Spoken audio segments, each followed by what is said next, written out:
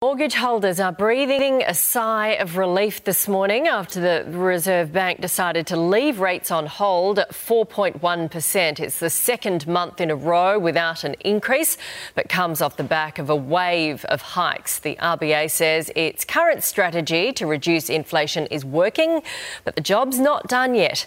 So what does that mean for borrowers? I'm joined by Sally Tyndall from Rate City and Dan Phillips, a single dad and homeowner who bought just over a year ago. Sally, do you believe the worst is over for Aussie borrowers?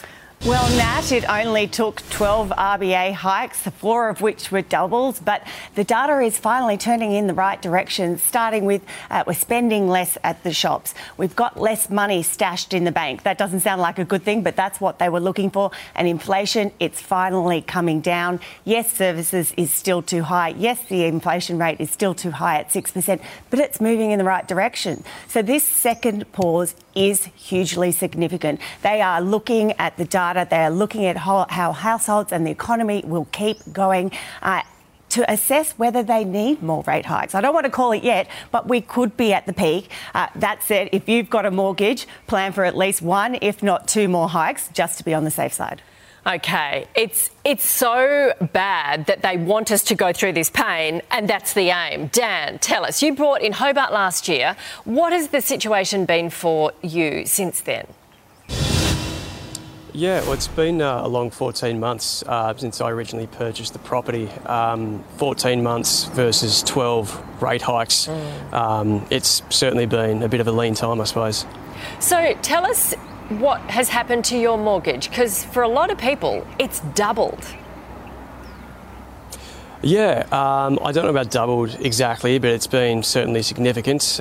We don't have all the streaming services that we'd like to have, but you know, we do our best to get by.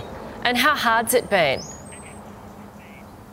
Well, it certainly hasn't been easy, but being a dad with young kids, we do everything we can to keep them happy, roof over their heads, food on the table, so we try to be grateful for what we've got rather than what we haven't. So what was your response to yesterday, to the hold? Well, it's a little win, but a win nonetheless. So, as I said, I haven't had a great relationship with the RBA over the last 14 months, so I'll take a little win where I can get it, and a plateau's a good start. Yeah, you and most of Australia, especially the ones who've got a mortgage. Sally, despite this hold, what do you think's going to happen next month? Because this is Philip Lowe's last one as the head dude.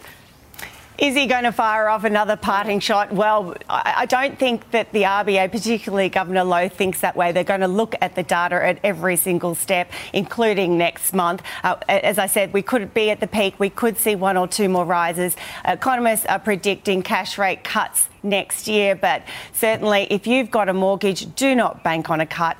You know, keep your head down, keep focused on clearing your monthly repayments, and use this time to renegotiate your home loan or refinance to a different lender. There are still 5 lenders on our database offering interest rates, variable rates of less than 5.5%. OK, so you can still get on that phone and call around. Thank you both. We appreciate your time.